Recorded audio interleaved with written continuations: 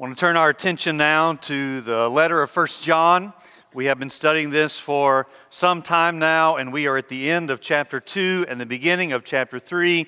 And we are going to look at several verses this morning and strive to do it rather hurriedly. So I recognize what time it is, and you'll need to listen quickly. And we will, I don't know why you're laughing, but it's fine. If you're reading the Bible through with us, you know that we have made it to the end of Deuteronomy. We will finish Deuteronomy tomorrow. Now, you might not be there with us because you might be behind, because the tendency is when we read the Bible through, starting with Genesis and going straight through, is that a lot of people get bogged down in Leviticus. I mean, Leviticus has all of those laws, and we wonder what in the world they are doing there as far as it pertains to us. But if we happen to make it through Leviticus, then we come to Numbers. And Numbers, by its name, is in part a book about a census. That is, there was a census of all of the people of Israel. And so there are some names there. And if we're honest, when we read names in the Bible, I mean long lists of names, whether it's in the Old Testament book of Numbers or whether it's in the New Testament genealogies, when we read those long lists of names, we really do think, why is it here? Or more significantly, what does this mean for me? I mean, how can this impact my life? Just all of these names, which of course we have no idea whether we're pronouncing them right or not. And so we want to skip over them, but we feel guilty doing that because we know all Scripture is inspired by God and is good for reproof and rebuke and all that. And so we muddle through it wondering why it's there. And yet many people in our day and age are fascinated with their own genealogy. People are studying their history and trying to figure out who their ancestors are. So what's the difference?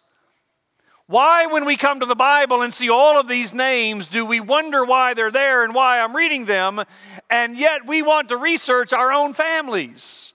And that's the answer. It's our own families. It's personal.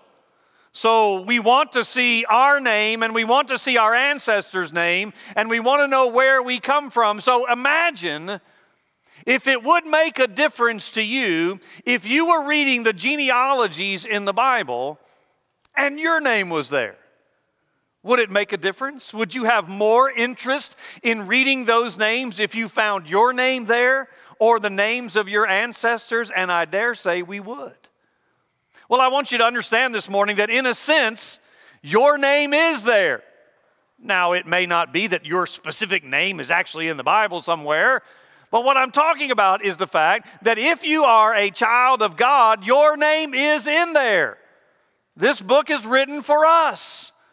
And so we're going to see this morning what it means that we are God's children. Now, understand as I say that this sermon is limited in its scope. I do not usually try to do this. I try to make sure that a sermon is in some way going to be applicable for all people. But I'm acknowledging this morning that this sermon is addressed to God's children, and therefore it does not immediately apply to everybody. Because as we said a few weeks ago, not everybody is a child of God. We are all creatures of God. That is, all of us are created by God, but not all of us are the children of God. It is only those who have by faith trusted in Him, having repented of their sins, that are indeed children of God. Now, having said that, if you are not a child of God, you can certainly become one. You see, the invitation is for all. Whosoever will may come. And so while it might not apply to you right now, it could apply to you tomorrow, or it could apply to you this afternoon, if you will follow as the rest of us have, or as many of us have, in trusting in Christ. So let's look at 1 John chapter 2. We'll start in verse 28, and we will go down through the third verse of chapter 3, 1 John chapter 2. I write these things to you about those, and I'm on verse 26, aren't I? So let me go to verse 28. Maybe that'll be more helpful to you. And now, little children, abide in him, so that when he appears, we may have confidence and not shrink from him in shame at his coming. If you know that he is righteous, you may be sure that everyone who practices righteousness has been born of him. See what kind of love the Father has given to us, that we should be called children of God. And so we are. The reason why the world does not know us is that it did not know him. Beloved, we are God's children now, and what we will be has not yet appeared, but we know that when he appears, we shall be like him, because we shall see him as he is.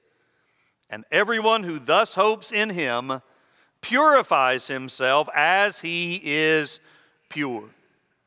Well, this is admittedly a very broad topic. What does it mean to be God's children? What does that encompass? Well, I want to say, first of all, that God's children relish God's love. That is, we ought to be men and women, boys and girls, who are children of God, who as a result, we relish the fact that God, in fact, does love us. Now, we talk about love quite often, whether it's secular or spiritual. And because we talk about it so often, we think we understand what it means. But the fact of the matter is, often we think of it in very superficial or light terminology. Because we hear it so often, it has become downgraded in our society. But John is telling us here that we are to relish the love of God. Well, how do we do that? Well, number one, we abide in him. And I'm not going to spend any time here because this is where we were last week. But we see it again in this week's passage of Scripture there in verse 29. Abide in him. It's actually in 28. I don't know what verses we're talking about this morning. I'm just all off today. It's there 7 times in the passage we looked at last week and this week. Abide in him. So regardless of what verse I say, you find it and it'll say abide in him. And we talked last week about the fact that abiding in Christ means that we have a desire to be with him. I mean, that is fundamental to what it means to love someone. When we love someone, we want to be with them. And John is saying that we relish the love of God, which in part means that we abide in him.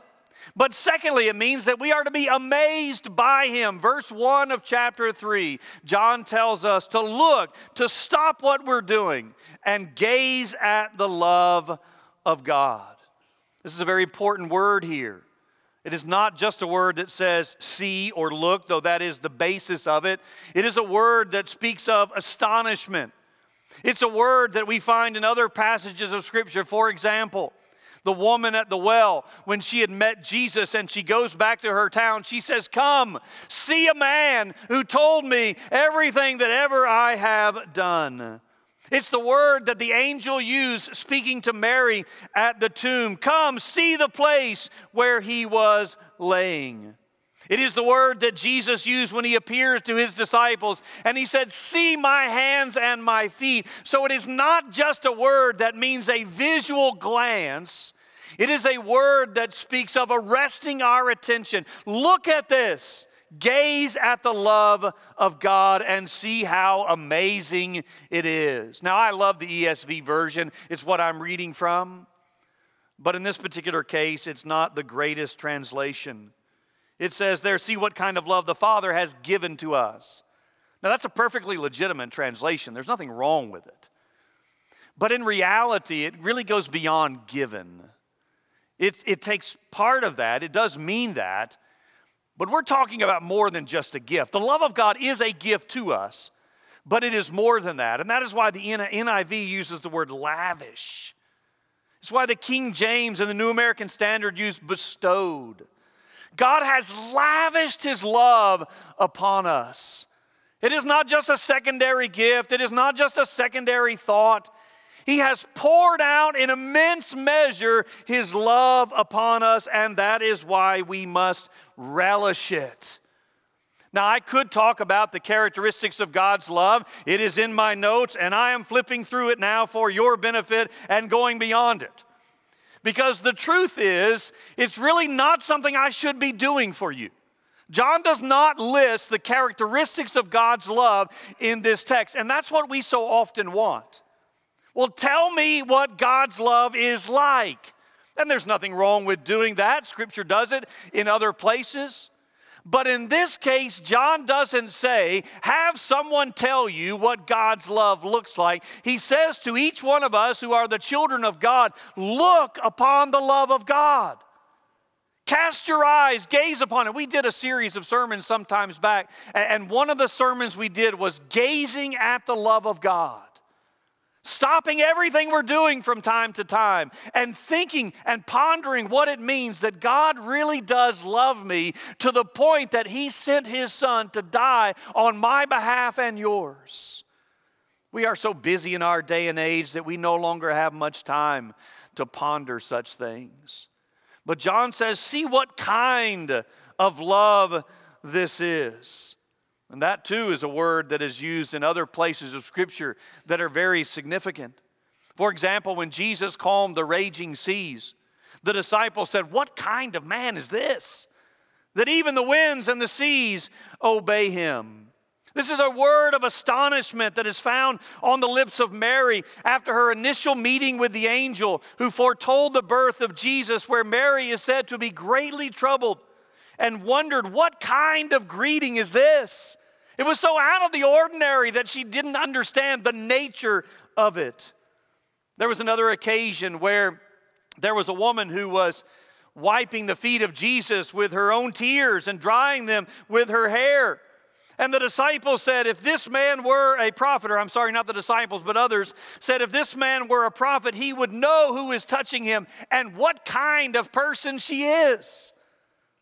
This is a word that speaks to the fact that the nature of God's love for us is an otherworldly kind of love. And that is why even my attempts, which I did not do, to explain the love of God, primarily in the way that a parent loves a child, are helpful, but they're not adequate. Because our kind of love never compares to the love of God for us. And so John says to every child of God, relish God's love. See what kind of love. Stop what you're doing and behold the amazing nature of the love of God for us and relish it. But secondly, we see we are to rejoice in God's calling. Rejoice in the fact that we are called the children of God. And once again, we sense the wonder and amazement here in this passage when John says we are children of God. That is our present calling. And because it is our present calling, it is something to rejoice in. Being called a child of God is not something to be taken lightly or superficially. It is a privilege beyond our comprehension. Unfortunately, many of us assume that we are simply Christian because we were raised in a Christian home, or because we were born in the Christian South, or because we hail from a Christian nation. And therefore, we wrongly conclude that we are Christian because of these influences. And though they may have played a part in who we are, they are not the ultimate reason we are a Christian. The ultimate reason we are a Christian is because God has given us new life. And God has called us and adopted us into His family so that we are now the children of God, which is our present calling. But he goes on to say there is a future calling. In fact, John is honest here and he says, now I know who we are now. We are the children of God. But what we shall be has not yet been fully revealed. That is, he knows there is a future calling, but he cannot fully explain it. You remember last week we talked about a couple of verses that, if we read them out of context, might make us conclude that we know all things and don't need anyone to teach us. And we talked about how that's often misinterpreted. So people say, well, I don't need the church, or I don't need teachers or preachers because I have the Spirit of God and He teaches me all things. And we talked about how that's a misinterpretation because none of us know all things. And John's saying the same thing here. John is acknowledging that that can't be the proper interpretation of what we talked about last week, because he immediately says there afterwards, I don't know all things. I don't know what our future calling is going to totally be, but I do know we have it, and I do know it is going to be beyond our imagination. None of us know exactly what heaven is going to be like, and neither did John. But we do know it is a calling to rejoice in. We do know that we will be in the presence of God for all eternity. We do know that there will be no sickness, nor crying, nor pain. We do know that somehow we will have glorified bodies. And John tells us that we will be like Jesus. That doesn't mean that we will be little gods. It simply means that we will be like him in his holiness. So that in that time, we will not need sermons on judgment to come. We will not need sermons on how to overcome sin. We will not need lessons on what is right or what is wrong. All of this will be in our past, and we can simply enjoy the blessings and privileges that come with being a child of God for all eternity. And though John could not fully explain that, I certainly cannot fully explain that. We do know that Isaiah said, and Paul quoted, no eye has seen, no ear has heard, no mind has conceived what God has prepared for those who love him. There is a present calling. We are the children of God. We ought to rejoice in that. There is a future calling, though it is a bit uncertain as to its specifics, and we ought to be certain of that as well and rejoice in it. You know, there is a saying, some people say, he or she is so heavenly minded that they are of no earthly good. Have you heard that before? Most all of us are not in danger of any of that. We are not so heavenly minded that we don't do anything here, because frankly, we don't think about heaven enough. And what John is actually saying is not that. Don't be so heavenly minded that you're of no earthly good. Instead, John is saying, be so heavenly minded that you can be of some earthly good. Because when we see our future and present calling, that leads us thirdly to reflect God's character. That is, John says, I don't know everything that's going to be in the future, but I do know that what is there ought to change how we live now. How we live now ought to be a factor of what we believe about the future. Doctrine always has practical implications for present living. And so if you despise doctrine, then you don't have the understanding of how we are to live our daily lives. If we're going to be with Christ in the future, then we ought to be striving to be like Christ now. And John says this in two ways. Number one, he says we are to practice righteousness. Now we have to go back to chapter 2 for this, but the last two verses of chapter 2 are two verses that are hard to pinpoint whether they go with what precedes or what follows. I said at the very beginning of this study that one of the struggles we have in 1 John is the structure of the book. And these two verses are examples of this. Do they go with what we talked about last week, or do they go with what we're talking about this week? Now, you notice that I've included them this week in spite of the chapter divisions there. And I've done that because I think it's probably best to include them in these first three verses, really all the way down to verse 10 of chapter 3. And in fact, if you have a study Bible that has headings, in all likelihood, the last two verses of chapter 2 are under the heading that flows on into chapter 3. And so there in verse 28 of chapter 2, he says we are to pursue righteousness. Again, that's in verse 29. I have yet to get a single verse right this morning. Verse 29, practice righteousness. Because of our future calling, practice righteousness. And then verse 3 of chapter 3, we are not only to practice righteousness, but we are to pursue purity. Verse 3 says that those who have the hope of heaven purify themselves. Now the word hope in the Bible does not mean an uncertainty. This is not the way we use the word hope. I hope something happens tomorrow. This is a certainty. Those of us who have the certainty of that future calling that we talked about a moment ago, therefore, we will pursue purity in the here and now. Now, notice who John says is responsible for that. You pursue purity. Now, we also understand that we are purified by the blood of Jesus Christ. His blood takes away our sins. But at the same time, we are commanded to pursue purity, and there is no contradiction in those two statements. We know that we are purified by Christ, but having been purified by Christ, we are commanded to pursue purity. That is our responsibility. And so because we are going to be like Him in heaven, we are called to strive to be like Him now. We ought to have that desire. You know, sometimes people talk about a desire for heaven. Oftentimes, in fact, I spoke to a lady this week, and she was struggling with her health. She's a senior adult on the high end of the senior adult range, and she was talking about wanting to go and go to heaven for multiple reasons. Oftentimes we talk about it because we want to see someone who has gone before us, a spouse, a child, a parent. We look forward to a reunion with them. Sometimes it's because we know that our bodies are failing and we're tired of the pain and the suffering, and so we're ready for the rest that we perceive we will find in heaven. Some perhaps it's just a curiosity thing. They want to go to heaven because they are curious about what it's really going to be like. And while all of those things might be on the minds of some people, they ought not to be the main reason we want to go to heaven. Instead, we want to go to heaven because we want to see Jesus and we want to be like Him.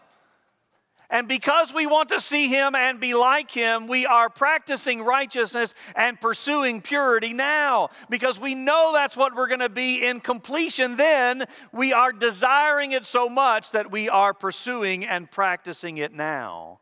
And so there is a practical side to eschatology, the study of last things. And that practical side is we want to be righteous as Christ is righteous. We want to be pure as Christ is pure. As God's children, we want to reflect God's character, knowing that one day we will do that much fuller than we are now, but we're striving to do it now. You know, when our kids were young, I often told Tracy, you know, I don't want you to wait on discipline until I get home. You know, because sometimes my mom would say to me when I was growing up, just wait till your dad gets home. Well, you can imagine that didn't make me very anxious for Dad to get home. I was sort of hoping he'd work late that night. And so I told Tracy when we had children, I said, don't do that. If there's discipline that needs to take place during the day, you're going to have to do it because I don't want our kids to dread me coming home. Instead, I want kids to be excited that Dad has come home. And those of you who are parents or grandparents know the thrill of opening the front door and a child running to you, desiring to see you because they've missed you that day. Now I'm going to get this verse right. Look at verse 28 again. And now, little children, abide in Him, so that when He appears, we may have confidence and not shrink from Him in shame at His coming. Christ is coming again. Are you going to be shrinking at His coming, hiding in a closet because you're afraid of what's going to happen? Or are you in great anticipation, with great confidence, going to be running toward Him because you have longed for His appearance? You've been practicing purity and righteousness, and now Christ has finally come, and you know it means that your future calling is there. I want to encourage you to think about the love of God. As God's children, reflect on His love. As God's children, rejoice in His calling. And then as God's children, reflect His character so that when He appears, we will welcome Him with great confidence. Let me pray.